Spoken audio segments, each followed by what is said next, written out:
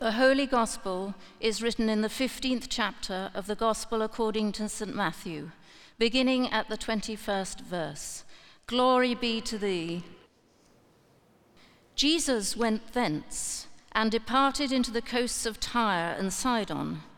And behold, a woman of Canaan came out of the same coasts and cried unto him, saying, Have mercy on me, O Lord, thou Son of David. My daughter is grievously vexed with a devil. But he answered her not a word. And his disciples came and besought him, saying, Send her away, for she crieth after us. But he answered and said, I am not sent, but unto the lost sheep of the house of Israel. Then came she and worshipped him, saying, Lord, help me. But he answered and said, It is not meet to take the children's bread and to cast it to the dogs. And she said, Truth, Lord, yet the dogs eat of the crumbs which fall from their master's table. Then Jesus answered and said unto her, O woman, great is thy faith. Be it unto thee even as thou wilt. And her daughter was made whole from that very hour. This is the word of the Lord. I speak in the name of the Father, Son, and Holy Spirit. And here we are, reflecting on the second Sunday of Lent. And Jesus has less time to cram everything into his life.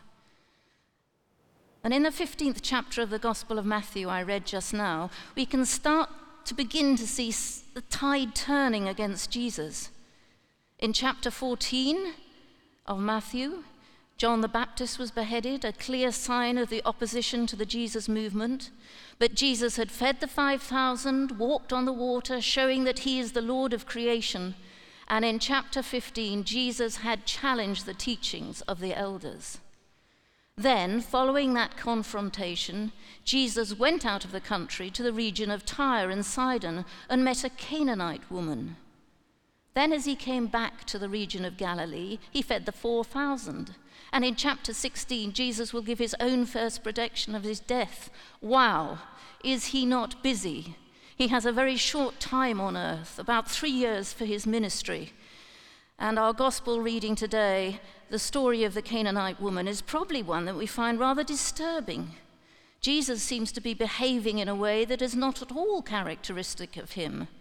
Unless we had this story in the Gospels, we would surely not imagine Jesus ever behaving as he does in this story. When the woman asks for his help, Jesus doesn't even answer her. He ignores her completely. He is, we might say, willfully deaf to her heartfelt cry for help, even when she persists with it, refusing to take his silence for an answer.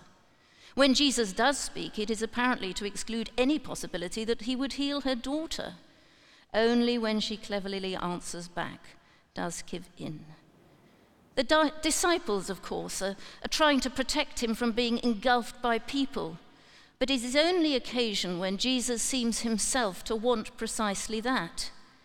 Is this really the same Jesus we know from the rest of the Gospels as the one who welcomed all comers, who went out of his way to reach the outcasts of the society, the marginalized, the sinners? The only way to answer that is to do what we always have to do when someone we know behaves in an uncharacteristic way. We have to find some way of understanding how they can do that, how it is consistent with what we otherwise know of that person, how our mental portrait of that person might have to be revised to accommodate this surprising aspect of them. When the Jesus of the gospel stories surprises us, we mustn't back away from that surprise. We must attend to it, because it will take us on to a fuller understanding of Jesus than we've had up until now. And this story is essentially built around the conversation between the woman and Jesus. Jesus had withdrawn far up the coast to the region of Tyre and Sidon. Oh, perhaps he was simply trying to get away from difficult events in Israel. This was a chance meeting. Jesus was going to this Canaanite area and might have bumped into this Caananite woman. But the conversation gives unusually the impression, as we've said, that Jesus was not willing to answer her request because of who she was. What is clear is that the woman was not going to give up, but kept pleading even with her Canaanite background. She wanted Christ to recognize her great faith. Jesus equally wanted to convince people he was the Messiah, and here he had met a woman of great faith. We have the Old Testament background of conflict between the kings of Israel and the Canaanites. The story, though, is about the persistent faith of this woman. And Matthew's Jewish audience, would have been interested to know that Jesus did a miracle for a Canaanite woman in Gentile land. Jesus had healed Gentiles before, but always in Jewish territory. And Jesus, looking at his life and the time ebbing away, Jesus was trying to control the timing of things. He did not want people to make him king, and he did not want the confrontation with his enemies to come to a head too soon. So frequently he withdrew or told people not to say anything about a miracle or a number of other unexpected acts. It appears, and we can only surmise that Jesus withdrew for a time, both to let the conflict settle a bit and to turn attention to Gentiles in this act. The timing is most significant. The Jewish leaders were rejecting him, and the Gentile woman who hardly knows him was seeking mercy. The Caananite woman came crying out to Jesus, "Lord, Son of David, have mercy on me. My daughter is suffering terribly from demon possession." And we know her words were significant, giving Matthew's description of her as a Canaanite. As such, Jesus is sovereign over her and her land, and all she can do is cry for mercy. It is the setting and her words that prompt the disciples, and then Jesus, to respond the way they do. And at first, of course, Jesus was silent, no doubt to see if she would persevere. And she did, following him down the street, crying out, even though the disciples said, "Send her away." Well, this woman would not be put off, and so knelt before him and begged, "Lord, help me." So Jesus did this miracle for a Gentile woman who had greater faith than the Jews who were rejecting and challenging Jesus' claims.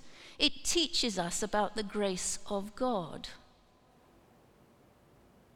Jesus is not playing games with the woman, but the crisis between Jesus and the Jews was soon to intensify. And Jesus is making it clear that the grace of God will be given to all who believe.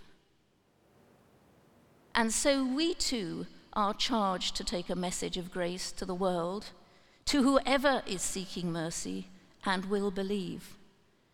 And if there is resistance and refusal, we must continue to pray for them, as Jesus prayed for Jerusalem. Our cities have churches and ministries on nearly every corner, and in other countries there are people seeking God's grace, and their need is not being met. But to conclude with the message of that remarkable woman, the Canaanite woman herself has for us: we must not think we are ever beyond God's love or his help. Amen.